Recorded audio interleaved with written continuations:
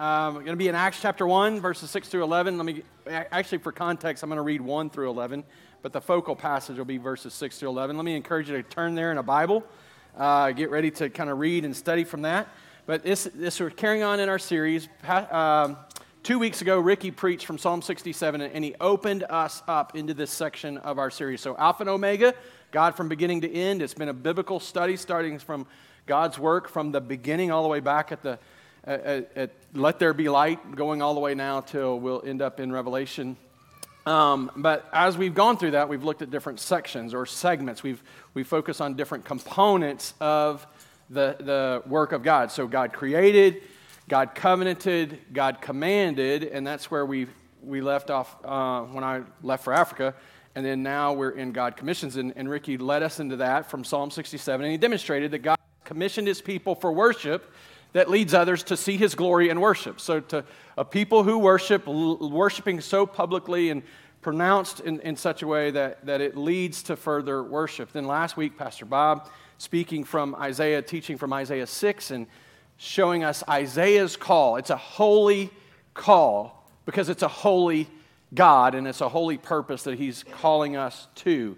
It's his work in this world. It's his commissioning. It's his sending that we've been given as his people. And this week we're going to continue in that as we look at Acts 1 through 6. Now, before we jump into that, I just want to make a quick note that though we're not focusing on the law, on God commands, we are still talking about what God has called us to, commanded us to. This is still what God's people are to be about doing. This is still us trying to figure out how to live in light of God, being God at all times, in all places, and in all circumstances, among all people. This is us trying to determine to live that way, live in light of what he's done. And so there's a way in which we're still being called to be obedient to this. In fact, I would suggest, no, I think the Bible makes clear. This is not my opinion. I think the Bible makes this clear. If you will not follow God's mission for the church, you cannot live in obedience to God in any other aspect or area of your life. Let that sit for just a minute. Because we'd all just sing a bunch of songs, right? And we'd say we worshiped. We all just thought on God and the goodness and greatness of God. But even if you're obedient in that aspect of your life, but you never proclaim the name of Christ, you are still in disobedience. We have not moved on from what we are to do as God's people in this world. As we talk about this commission, it is as much a thing we are to be obedient to as God's people, as his commands, because it is one of his commands. So, I'm not trying to put this in perspective, the weightiness of it. I don't think that we can suggest that we love God with all our being, that we love neighbor as ourself if we are not seeking to make disciples of all nations. See what I'm saying? We can pretend. We can do a lot of noble things. But if we're not seeking to make disciples, let's put this in the context of family. I'm looking out and seeing lots of kids. Put this in the context of family. Has a father loved his children if he's not led them to know Jesus? Oh, he provided a home. He made sure they had something to eat. But they die and go to hell never knowing Jesus. Has a mother loved her children if she has not represented her Savior to them? Can we say we're a good friend if we're friends with lost people, but we never speak of Jesus?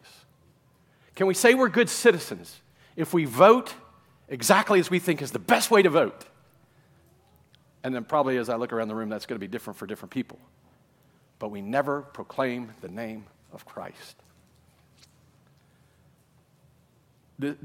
I'm not trying to be dramatic, but this is weighty stuff.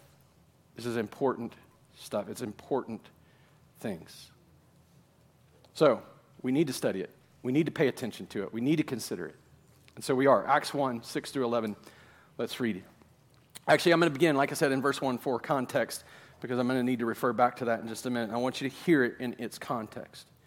In the first book, O Theophilus, I have dealt with all that Jesus began to do and teach until the day when he was taken up after he had given commands through the Holy Spirit to the apostles whom he had chosen. He presented himself to them, alive to them after his suffering by many proofs, appearing to them during 40 days and speaking about the kingdom of God. And while staying with them, he ordered them not to depart from Jerusalem, but to wait for the promise of the Father, which he said, "You heard from me, for John baptized with water, but you will be baptized with the Holy Spirit not many days from now." So when they had come together, they asked him, "Lord, will you at this time restore the kingdom into Israel?" He said to them, "It is not for you to know times or seasons that the Father has fixed by his own authority. But you will receive power when the Holy Spirit has come upon you, and you will be my witnesses in Jerusalem and in all Judea and Samaria and to the ends of the earth." And when he had said these things, as they were looking on, he was lifted up, and a cloud took him out of their sight. And while they were gazing into heaven as he went, behold, two men stood by them in white robes and said, "Men of Galilee, why do you stand looking into heaven? This Jesus who was taken up from you into heaven will come in the same way as you saw him go into heaven." Let's pray. Father, the stage is set. We know that this is weighty stuff. These things that we are talking about today are the very reasons Jesus came to die and rise, that he might fulfill the mission that you've been working from the beginning of time. I pray, Father, that we wouldn't seek to be a people who take on more than you've called us to, but that we would not be a people who deny or reject or ignore the responsibility you've given us. That we'd be a people who, bear witness to who you are, to what you've done, and that seek to see Jesus exalted. Help us today, I pray, as we study these words. Teach us, transform us, and then guide us. In Jesus' name I pray. Amen. Have you ever left a room, you enter a room, you forgot why you went in there? It happens all the time, right? As we get older, it happens more and more. Maybe some of you are even thinking, yeah, that happened to me just this morning. I walked in this room and it's like, why am I here? I hope you know why you're in this room, okay? But have you ever gotten distracted in the middle of doing one thing? And we live in a day and age, everything's distracting. Your phone goes off, ding, you got to take care of this thing. And then you forget what you were doing, you don't get back to it, you get distracted, and now you're doing the thing that distracted you instead of the thing that you started to do. Or have you ever prioritized the wrong things? Rearranged your priorities in your life because, this one I appreciate, this one I like, this one is fun to me. I want to do this even though this is more important. Procrastinators unite, right? Like we'll put it off to the last minute because something else seems more fun.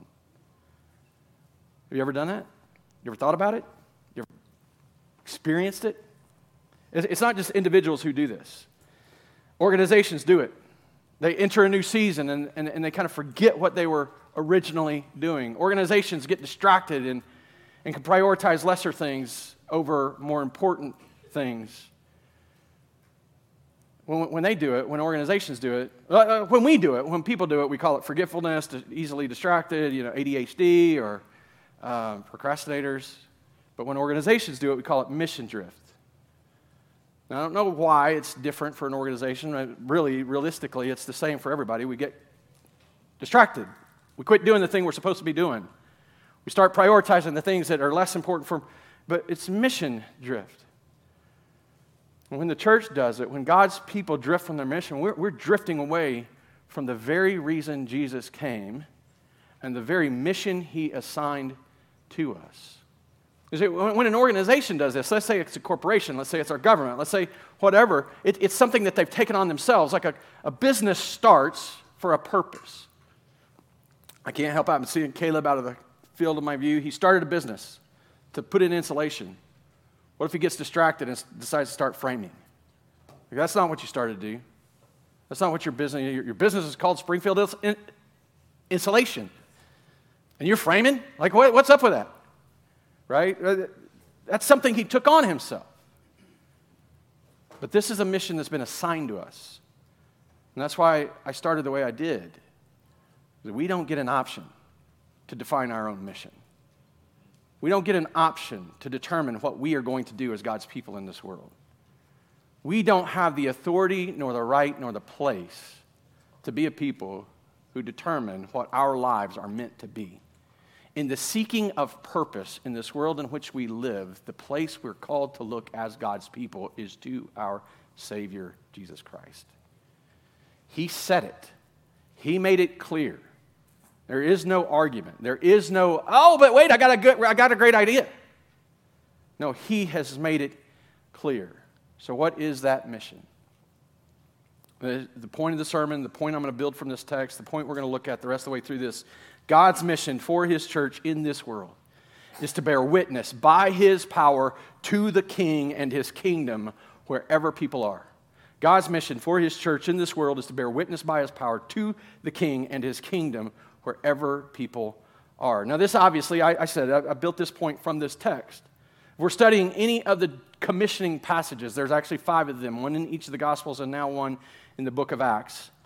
We could have said and used slightly different language and meant the same thing. If we were doing it from Matthew 28, 18 through 20, I could have used one that I've used before, that we are called to make disciples, mature disciples, and mobilize disciples to the glory of God to the end of the age. I could have done that. We could have looked at John's commissioning passage where Jesus prays, hey, Father, I'm sending them as you sent me. And then He turns to His disciples and He breathes on them, gives them the Spirit and says, I've sent you as you've sent me, as I've been sent. And we could say something to the effect is that we are called to live sent as Jesus lived sent. Now, each of these have a slightly different language, but they all end in the same place. But the reason I wanted to study this one is because the 4 that come at the end of the Gospels come at the end of the Gospels. We don't get to see what comes next. The one that comes at the beginning of the book of Acts, we get to see what happens. We get to see it unfold in front of us. And so we'll be this week in the book of Acts and next week in the book of Acts as we look at this. And 5 times the Spirit inspires these gospel writers to record Jesus' words, commissioning His people to the work that they've been called to, that Jesus is leaving them to do.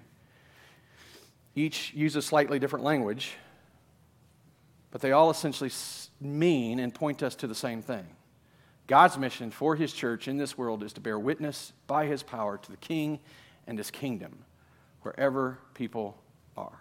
Now let's look at it. The passage opens, right? So here we are. Passage opens. Oh, Theophilus. So Luke addresses the letter. He's letting Theophilus know, hey, I'm gonna give you kind of a synopsis of what my last book was about, the Gospel of Luke. And so this is like, when you're watching a television show and they give you a recap of last week's episode. He's saying, hey, I'm going to give you a recap of my last book before I jump into what's to come. And so here's what happens. He presents this as Jesus has died, He's risen, and He has spent 40 days with His followers, and He's been teaching them and talking to them. And what's He teaching them about? The kingdom of God. And then while He's with them, He promises again, this is not the first time He's promised it, but while He's with them, just before He ascends into heaven, He tells them, I'm going to send the Spirit. You're to go and wait till you get the Spirit. You go and sit there until it comes. I'm going to baptize you not many days from now in the Holy Spirit. And this is the topic of conversation, the 2 overarching views of what He's talking to them and teaching them in His 40 days between His resurrection and His ascension. So then we come to verse 6. When they come together, they asked Him, Lord, will You at this time restore the kingdom of Israel? Now, some people want to give the apostles a hard time immediately about this. Why in the world would they go to this? Why would they? Because that's what Jesus was teaching them. The kingdom, the coming kingdom, was central to Jesus' ministry, not just after His death and resurrection, but all the way through His ministry. We'll look at that just a little bit today. The kingdom of God, the kingdom of heaven was a central focus. And so it's completely understandable that they come to this place now and they're thinking, oh man, Jesus has been teaching us about this. He's been preparing it for us. Is now the time? So he does correct them. And that's why a lot of people will immediately move to a place where they're going to where they're going to give the apostles a hard time. The question is an honest question. The question is a direct result of what Jesus has been doing. But the question betrays that they don't really understand what their role is to be and what God's role is. It betrays the fact that they misunderstand what Jesus is talking about when he speaks of the kingdom. So they had to be corrected. They had to be gently rebuked and shown the right path. But it wasn't a bad question. They had timing on their mind. They were thinking about, hey, we're trying to define this right now. They had a misunderstanding of the kingdom in their mind. So Jesus corrects them.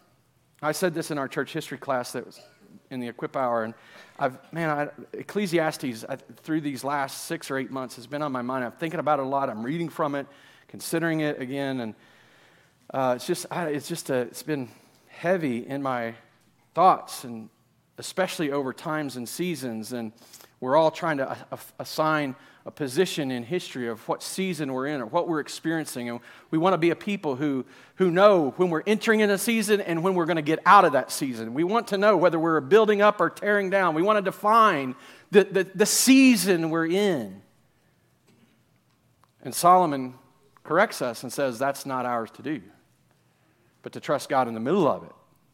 To recognize that there's a season for planting, a season for harvesting, a season for building up, a season for tearing down, a season for living, a season for dying. There's a season for everything under the sun. And God uses all of those seasons to make things beautiful in their time. So the best thing we can do is sit down and enjoy the gifts God has given us.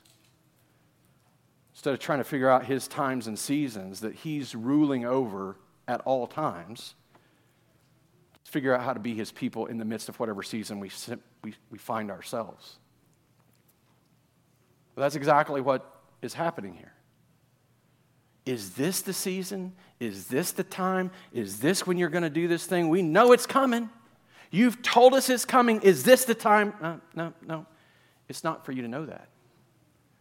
It says, Pastor Bob says it often in conversation with me at least. Maybe, I don't know if he says it to you. I would assume he does.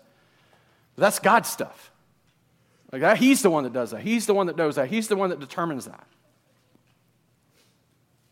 But that's not the only time we see them corrected in this passage. So Jesus teaches them, he commissions them, he challenges them to see their role, to see their purpose, and then he ascends, and what do?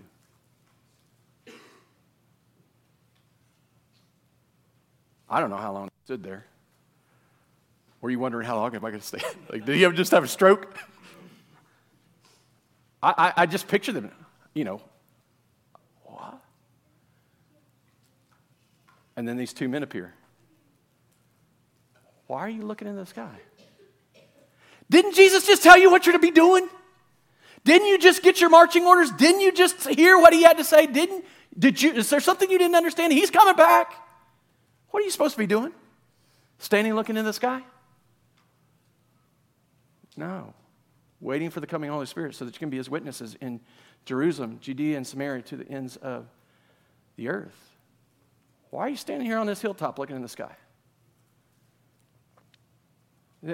Obviously, though, if they need correction, who do you think needs correction?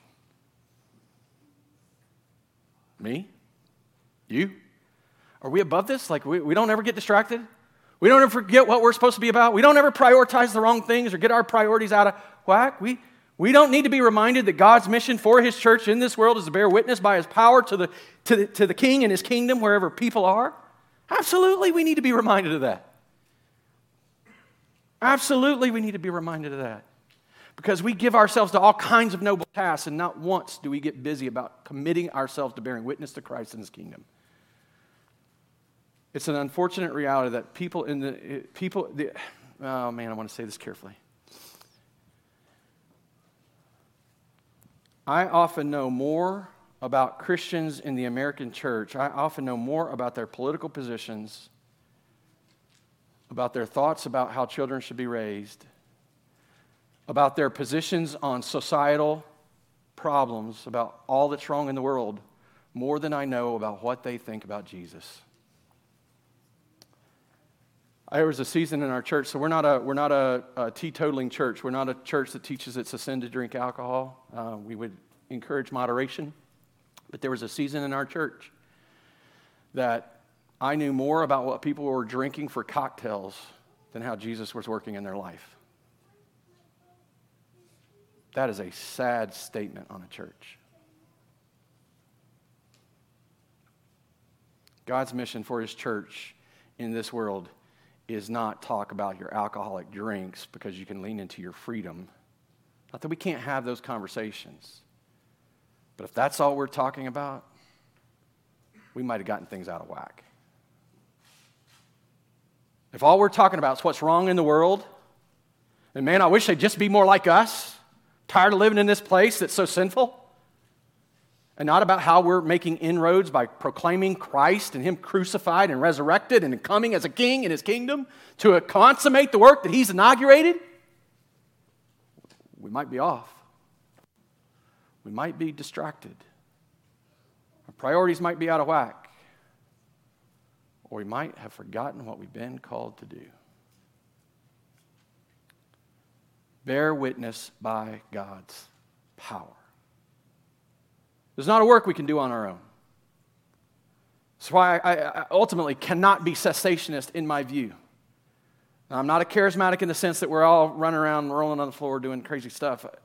But I cannot dismiss the role and function of the Holy Spirit in the making known of Christ and his kingdom. Jesus didn't send them to go until they had been baptized, until they had been indwelt and just covered up and empowered by the coming Holy Spirit. God's always commissioned his people all the way through. Every covenant that we studied back when we were in the covenant section, God commissioned his people to do things that led them to be absolutely dependent upon him.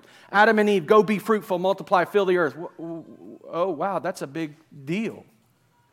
Right? Hey, we can participate in that part of we enjoy that part of it. Let's have some babies. It's fun stuff. But who actually puts life in a womb?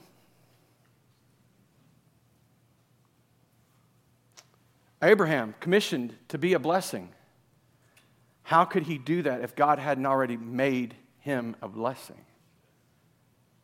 In fact, I think it was Ricky that brought it out in the Psalm 67, and we talked about it back when we were walking through Abraham's covenant, God's covenant with Abraham, that the language gives itself to mean that God is commanding him to be a blessing because I've blessed you. He's commissioning him to that work. He's making the ends possible by empowering the means. And he's doing the same thing here with his covenant people, the church. We've been given a role that we can't possibly accomplish except the Holy Spirit come and make us able to do the work. As the church bears witness to Jesus by God's power, there will always be some who believe. But how quick are we to think, they don't want to hear it. They'll never believe this. Do you?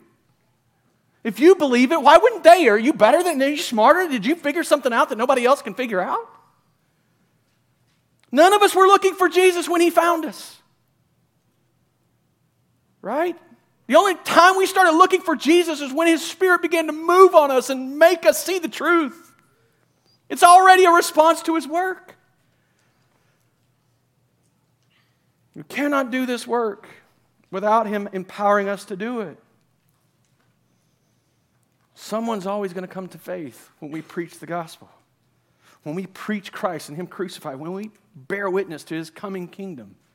And it was beautiful because in many ways, the early church thought that they had already accomplished this in large part. Tertullian, who lived about 100 to 200, late 100s into the early 200s, wrote sometime around the year 200, he wrote this: "We are but of yesterday," meaning we're young, right? This movement, there's not a lot to it yet. It's just beginning. "We are but of yesterday, and we have filled every place among you, cities, islands, fortresses, towns, marketplaces, the very camp, tribes, companies, palace, senate, forum. We have left nothing to you but the temples of your gods." Because these ordinary, regular fishermen and tax collectors, these people from ordinary, everyday life, picked up the challenge, that they answered the call, that they lived the commission to bear witness to Christ and his kingdom. There's lots of people who have sought to study this and seek to understand how it was such a big deal, how it moved so quickly in those first few hundred years.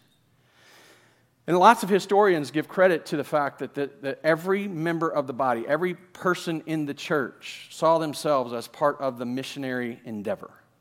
That they didn't just simply supply and send missionaries. They did supply and send missionaries. Paul's a good example of that. Philippians was supplying him and sending him. Acts 13, we see him and Barnabas commissioned to go out into the world. Wasn't that didn't happen, but as they're going out into the world, into the uttermost, the church still recognizes its role to be missionaries right where they are. And I think there's something to that. I think that's the responsibility. I think that's a big piece. God is sovereign over that means to his end. But I think that we're missing it if we dismiss that these are also people who are indwelt by, empowered by, and moving in step with the Holy Spirit.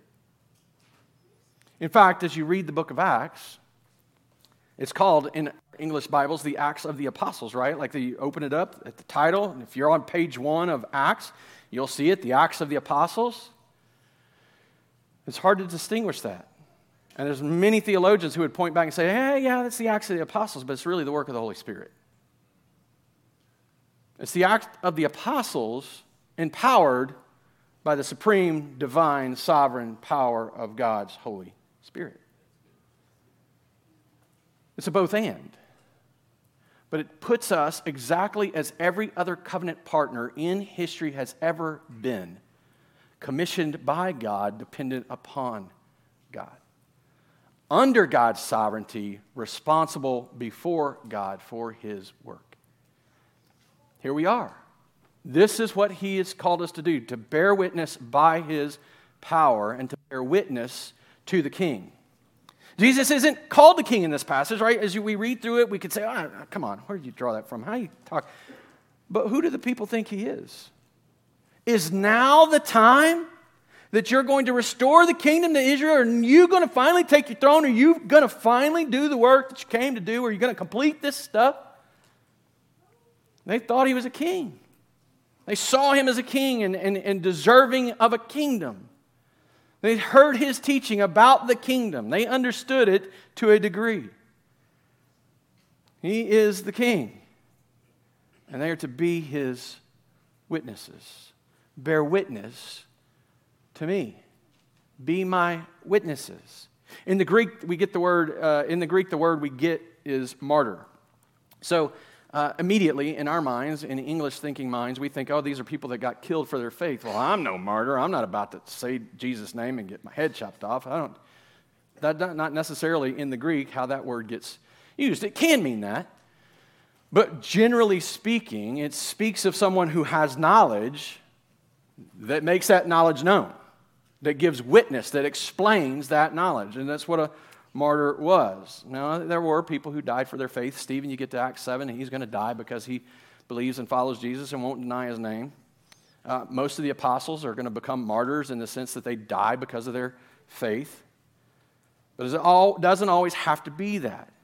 It means people with knowledge who know something who tell others. No, that's what Luke is calling them to. That's what Jesus is calling them to, a people who have knowledge. Now, what Luke doesn't tell us here is exactly what that means. He's giving us a recap. Remember, he's kind of pulling back from what happened at the end of his last book, and he's moving forward. He's looking to transition into what's coming. But if we look at his parallel passage in Luke chapter 24, verses 44 through 48, we can see what Jesus intended when he said, be my witnesses.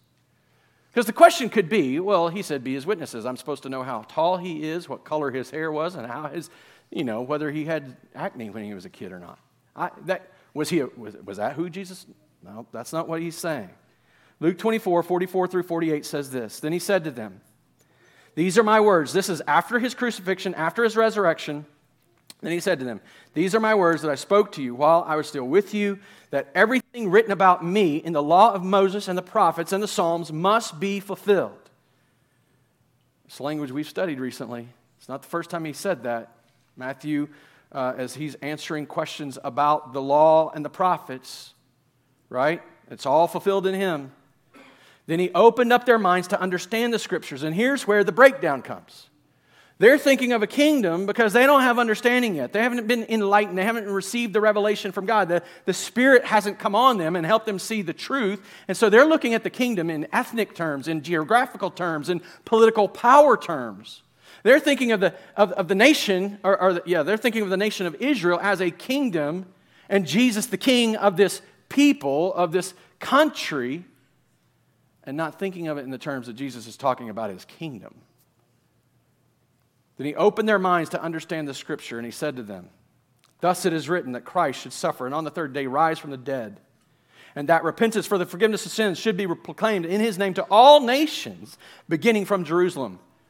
You are my witnesses. You are my martyrs. You are the people who now have this knowledge, who are responsible to tell others about this knowledge. You are my witnesses. You are witnesses of these things." So Jesus isn't calling them to just tell the world about what kind of clothes he wore, or to talk about what his complexion looked like, or whether he had bags under his eyes, whether he was white or black, although we can argue about that kind of stuff. But he was calling them to be a witness to him and his identity. What do the Scriptures teach about me? The prophet, the priest, and the king. The greater Moses, the greater David. The seed of the woman who God promised all the way back in Genesis 3:15. At the very beginning, when man first fell into sin, and God says, there will be one who's going to crush your head, speaking to the serpent, the seed of the woman. In Acts 2, after Peter is confronted with her, the Spirit is poured out on them. 120 of them are gathered together, and they all begin to prophesy the glory of God. And people gather, and they're like, what's going on? What's happening? And Peter stands out from among them and says, they're not drunk like you're saying. This is the fulfillment of prophecy, and he preaches the first gospel message, drawing on the Old Testament Scriptures, pointing to King David and saying, hey, he's the one who spoke of this Lord that's come. And then he comes to the end of that message and he says, this Jesus whom you crucified, God has made both Lord and Christ. Tell them who he is. He is God in flesh, dwelling among us. He is the sinless Savior. He suffered as our servant, even though he deserved our praise. But there was nothing about him that would draw our attention to him. We despised him, rejected him. And by his stripes, we are healed. You can't talk about his identity without beginning to think about and talk about his ministry. Why did he do this? Why did he submit himself, humble himself as a servant? Why did he take on the likeness of man? To die. First, to live a sinless life, to die a sacrificial death, and to rise in victory. And why would he do that ministry? For the overarching mission that God had set out all the way back before the beginning of time, before the foundation of the world. Jesus knew he was coming to do that work, so that in the end he could consummate his kingdom. That is his mission. His identity empowered and enabled his ministry. And his ministry was to accomplish the purpose for which he was sent, and that's not just to die and save a few people. It's to redeem his people and to finally and fully consummate his kingdom. This is his work in the world, and we, as his people, get to bear witness to that as we sit here waiting, hoping for the day that he returns to finish what he started. So we bear witness by his power to the king and his kingdom. And we can't talk long about a king without talking about the kingdom. And this is what they were curious about. Is it now the time? Are you going to establish restore the kingdom to Israel? They got it wrong. They misunderstood.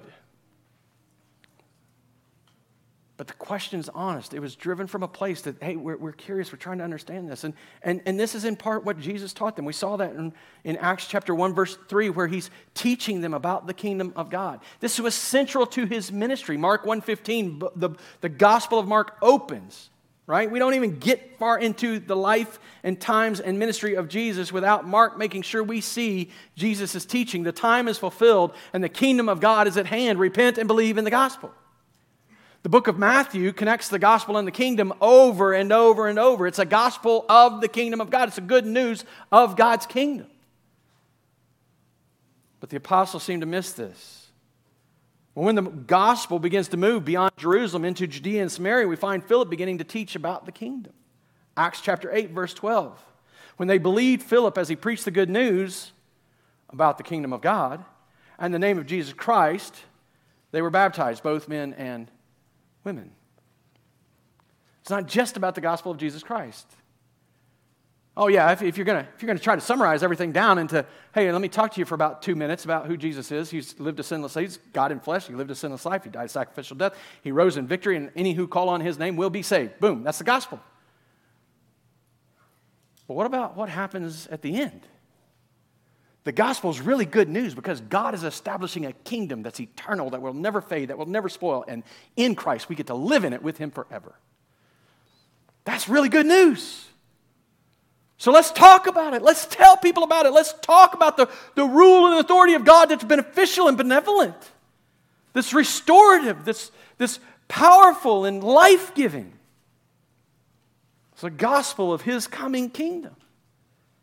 Revelation 21 loses all power if Jesus, it just becomes sentimental about Jesus wiping away every tear and death having no place anymore if Jesus isn't establishing an eternal kingdom by power and with authority. We might as well just chuck it. But it's good news because Jesus is going to finish what he started. Acts 8:12, and then we could follow that thread all the way through, and we'll see this a little bit again next week, but we could follow that thread all the way through. But I'm going to bring us to the end of Acts chapter 28, the very last 2 verses of the book of Acts, and we find Paul living in Rome, and it says this, the last 2 verses of the book. He lived there 2 whole years at his own expense and welcomed all who came to him. Now, if that's where it ended, then we wouldn't know what, he's just sitting around drinking, sipping some coffee, hanging out at Panera. That's not what he's doing. He lived there the 2 whole years at his own expense and welcomed all who came to him, proclaiming the kingdom of God and teaching about the Lord Jesus Christ with all boldness and without hindrance. Everything Paul experienced, everything he faced in his life, and yet here he is, near the end, still doing the very thing he'd been commissioned to do from the very beginning. Make Jesus known. Preach his coming kingdom. Jesus and his kingdom are synonymous. You bear witness to him and you'll find yourself at some point talking about his kingdom. And so we need to understand what it is. The disciples missed it. The disciples misunderstood it. I think there's people today who misunderstand it, and that's why they're so given to the political powers and trying to exert authority from political positioning. His kingdom is not of this world. It is not bound by ethnicity or geographical boundaries. It's not bound by national lines. There's no socioeconomic divisions that bind it or stop it. It crosses them all. When he comes back, it will be a tribe, a people from every tribe, tongue, nation. We're to bear witness wherever these people are. We're to bear witness because his kingdom pushes past all those things. It's not bound up in that stuff. John Stott, I think, provides a good definition that's helpful. The kingdom of God is his rule. So think authority. He's a king who exercises sovereign authority. The kingdom of God is his rule set up in the lives of his people by the Holy Spirit. It is spread by witness, not by soldiers, through a gospel of peace, not a declaration of war, and by the work of the Spirit, not by force of arms, political intrigue, or revolutionary violence. When we bear witness to Jesus, we can't talk about him, his identity, his ministry, and his mission without talking about his power and his authority. Because those first 3 don't mean anything if he is not the all-powerful God who has all authority in heavens and on earth. If he's not the all-powerful God, who's in flesh, dwelling among us with all authority in heavens and on earth, then how is he any different than any dictator who has ever lived? Or political power that has had position at some point in the life and times of people. He is God. We are his creation. His kingdom is made up of people. And though all people are under his authority, not everyone is a member of his kingdom. Not everyone is of his people. Everyone will answer to his authority, but some, by the power of the Holy Spirit, come under his authority and willingly seek to obey it, submit to it, live in light of it. This is his kingdom. And it's the work of the Holy Spirit to bring us into that kingdom by the witness of the members of his kingdom. As we bear witness, God advances his kingdom across the lives of people, across the hearts of mankind. That is not our work. I recently, it's not recently, several years ago, I went to a conference and it was called Kingdom Advancement. You and I are not called to advance the kingdom. You and I are powerless to advance the kingdom. But we can bear witness to the King and the God who's advancing his kingdom. It's subtle. Maybe not so much subtle, but boy, it's easy to get that twisted up. It's easy to think that now I got to make this happen. I got to argue people into the faith. You just got to bear witness to the King and his kingdom by the power of the Holy Spirit. I got to convince people to live the way they're supposed to live. You just got to bear witness to the King and his kingdom and by the power of the Holy Spirit. By our witness, the Spirit advances and expands the kingdom. We don't go to war with anyone to take people or gain power. God has all the power we need, and he's empowering us to do his work. We don't have to exercise a bunch of power. You know how much strength it takes to get angry and puff up your chest and bump up against people and act tough? Very little. But to exercise self-control when you're being accused of doing evil, when you know you're seeking to love and do good, to demonstrate meekness even though the authority would seek to be, the authority of the day would be seeking to oppress and silence, to speak clearly and concisely with a humble, meek, gentle voice. Do you know how much strength, how much power that takes? So much that none of us, me nor you, are capable. We need the fruit of the Holy Spirit. We're going to actually talk about that in a few weeks. We don't go to war with anyone. We don't take people. We don't gain power. We don't force people to confess the name of Jesus at the end of a gun or a sword. We are not called to establish Christ's rule on earth. He's done that. That is finished. All we do is bear witness. That's it. Not so hard. Go make him known. We are called, we're commissioned to bear witness by his power to the King and his kingdom wherever people are.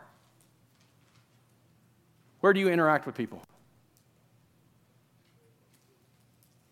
Where are you supposed to be a witness? Is there a place you're not with people? Maybe in the bathroom. Hopefully you get a little private time. I see all the kids. Right? Everywhere people are. I've made jokes of, that's a terrible joke, it's still a corny joke, but I've been blessed to preach the gospel on every continent except for Antarctica. And I just figure there's not enough people to go there. And they all come home anyway, so I'll find them where they're at. But there's people there that need to hear. Now, I'm not looking to go to Antarctica. I'm not asking you to go to Antarctica. But I'm just trying to press the point. Wherever people are, Jerusalem, Judea and Samaria, to the uttermost, there's not a people who don't and shouldn't be able to hear this because God's people have made it their highest priority to go and bear witness to the King and his kingdom. If there are people there, we're commissioned to go to them, not force Jesus on them, but bear witness to Jesus for them. Doesn't matter how close or far. It doesn't matter the cost. Doesn't matter if we got invited or not. Like some of us, I want to be careful because I understand relational dynamics and relational evangelism is more of a long road than an immediate, hey, I'm just going to tell you the gospel and you're just going to have to deal with it. I get that, but a lot of us are looking for that inroad. Like, oh, just give us an opportunity, God. He gave you an opportunity when he sent his son and he made you know him. You have the opportunity. You know Christ. You are witnesses of these things. You don't need the people you're speaking to give you an invitation. Would you tell me about Jesus? Would you explain to me why you're so hopeful when everybody else is so angry? Just tell them. No one's looking for Jesus when Jesus finds them. Right? So bear witness wherever people are, in whatever season we find ourselves in. Bear witness to him. He is the only hope. He is the only solution. And don't be deceived to think that, oh, well, we got to take care of this big political mess we're in. So that was the thing that we faced in Africa this time. Is every time there's something, we deal with something. There's a reason not to go. There's a reason to run and hide. Always something. We get there and we find out that there's these riots and protests going on because the hopeful presidential candidate has been accused of sexual misconduct and inciting violence and calling people to riot and protest. And so he's being convicted. And because of his conviction, people rise up and are angry. I was struck by the irony of it all. And maybe you don't see that. I think you see it. It sounded so similar. And the people who are supporters of this guy who's been both tried and convicted now are angry because they believe it's a conspiracy by the president in power now to keep this guy from being elected president next election. So they're protesting. They're burning stuff down. They're tearing it all up. So when we sat down and talked to people, I get this Jesus stuff. I understand. But that's spiritual stuff. I need a solution for this physical thing I'm facing.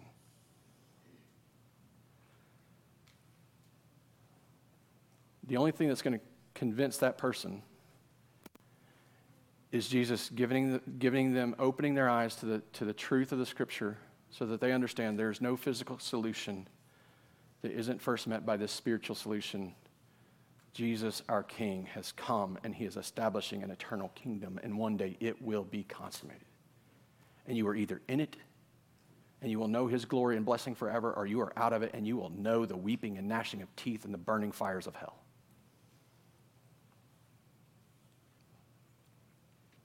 Wherever people are, whatever situation they find themselves, whatever season they're in, they need to know about Jesus. But what about? I'm going to answer every one of your arguments in your mind. It doesn't matter if they die and go to hell. And the only way you can prevent that is to bear witness to Jesus and his kingdom. And pray that the Holy Spirit moves on them in power and wakes them up. Bear witness in word and deed. St. Francis of Assisi is often blamed for the terrible quote, "Preach the gospel always, use words when necessary." That is wrong. If you use it, if it's on your car, if you got a coffee cup that you just love to drink out of, throw it away. It's a lie. The gospel is a message that has to be preached. You can't preach a message without saying words. Now, don't let me mislead you. Don't misunderstand. If your actions aren't in step with your words, what do we call someone that says one thing and does another? Hypocrite. I'm not asking you to be that. Your life, the way you live, the way you utilize the resources that God has given you, your time, your money, your abilities, your energy, your influence, whatever thing that you have that God has given to you, everything about you and the way that you practice life should be in step with the words that you're preaching about Christ and his kingdom. So Jesus said, love one another as I have loved you. This is how people will know you're my disciples. We should be doing the things that Jesus has called us to do. But that's not an excuse or a substitute for bearing witness, for being a martyr, for being someone with knowledge who shares that knowledge. When we do what Jesus did, we bear witness to Jesus, right? Like that's true. But don't ever assume or think that your efforts and actions will do what only your words can explicitly do. If you live the life that is loving others as Christ has loved you and you never say his name, you know who gets the credit for your life? You. Everyone who looks at you, what will they say about you? He is such a good person. Well, that's a lie. The only thing good in us is what God has placed in us. So we have to speak. And here's the problem. That's my opinions. You can take them or leave them. It's something I think that has to be said. We seem to want to talk about lots of stuff. But there's very little talking about how great Jesus is and how hopeful we are for his kingdom. What are you talking about when you're sitting over coffee? Just getting together with brothers and sisters in Christ. What is the topic of your conversation? What is it that the talking heads are going on about? The podcasters, the televangelists, the preachers of the day. The messages that I seem to hear most are, and this again, my opinion, we want to know that we want the world to know just how sinful they are more than we want them to know the forgiveness that Jesus has provided in his sinless life, sacrificial death, and victorious resurrection. We talk an awful lot about their sin. How many of us are actually sitting down across the table from a sinner and saying, please trust Jesus? Talk about their foolishness. We talk about, I can't believe these people live this way. The only reason you're not is because God opened your eyes to the truth of who Jesus is. He gave you this knowledge so that you could share this knowledge. It seems to me, this is my opinion. I can't prove this, it's anecdotal, it's just my experience as I listen, which I probably should do more of, but it seems to me we want the right political leaders in place to make our lives better more than we want to bear witness to our eternal King and his coming kingdom, no matter what the cost. What if they take my rights? Well, I got to have a right I got to have the pursuit of happiness and joy. No. Most Christians have never known that. Our Constitution is not what makes you free. Jesus does that. You don't need permission from anyone or an invitation from anyone to speak his name and bear witness of his glory. I'll lose my job. So, is that enough to not tell somebody about Jesus and give them an opportunity to live forever in heaven with him? Your job? Loving enemies? Loving neighbor? Isn't that somewhere in there? It seems to me we want to withdraw from or escape the world more than go to it and bear witness to the only hope that's offered to it. How easy. Man, I feel this so much. Oh, gosh. Come, Lord Jesus, right? Like Calgon, take me away. But Jesus, take me out of this place.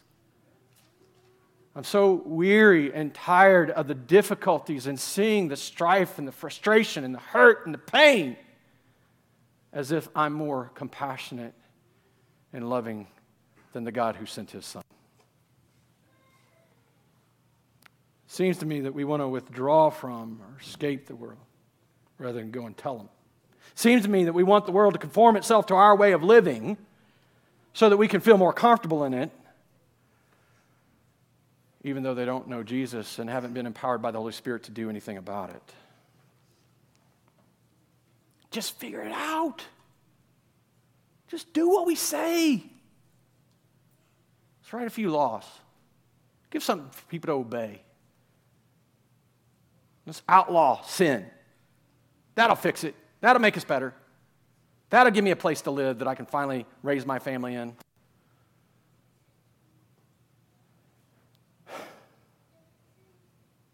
There's only one kingdom that's going to be good for your kids to live in. It's not going to be this one. It's going to be the one that God comes and establishes forever when he sends his son, who's going to come back on the clouds and call his people to be with him.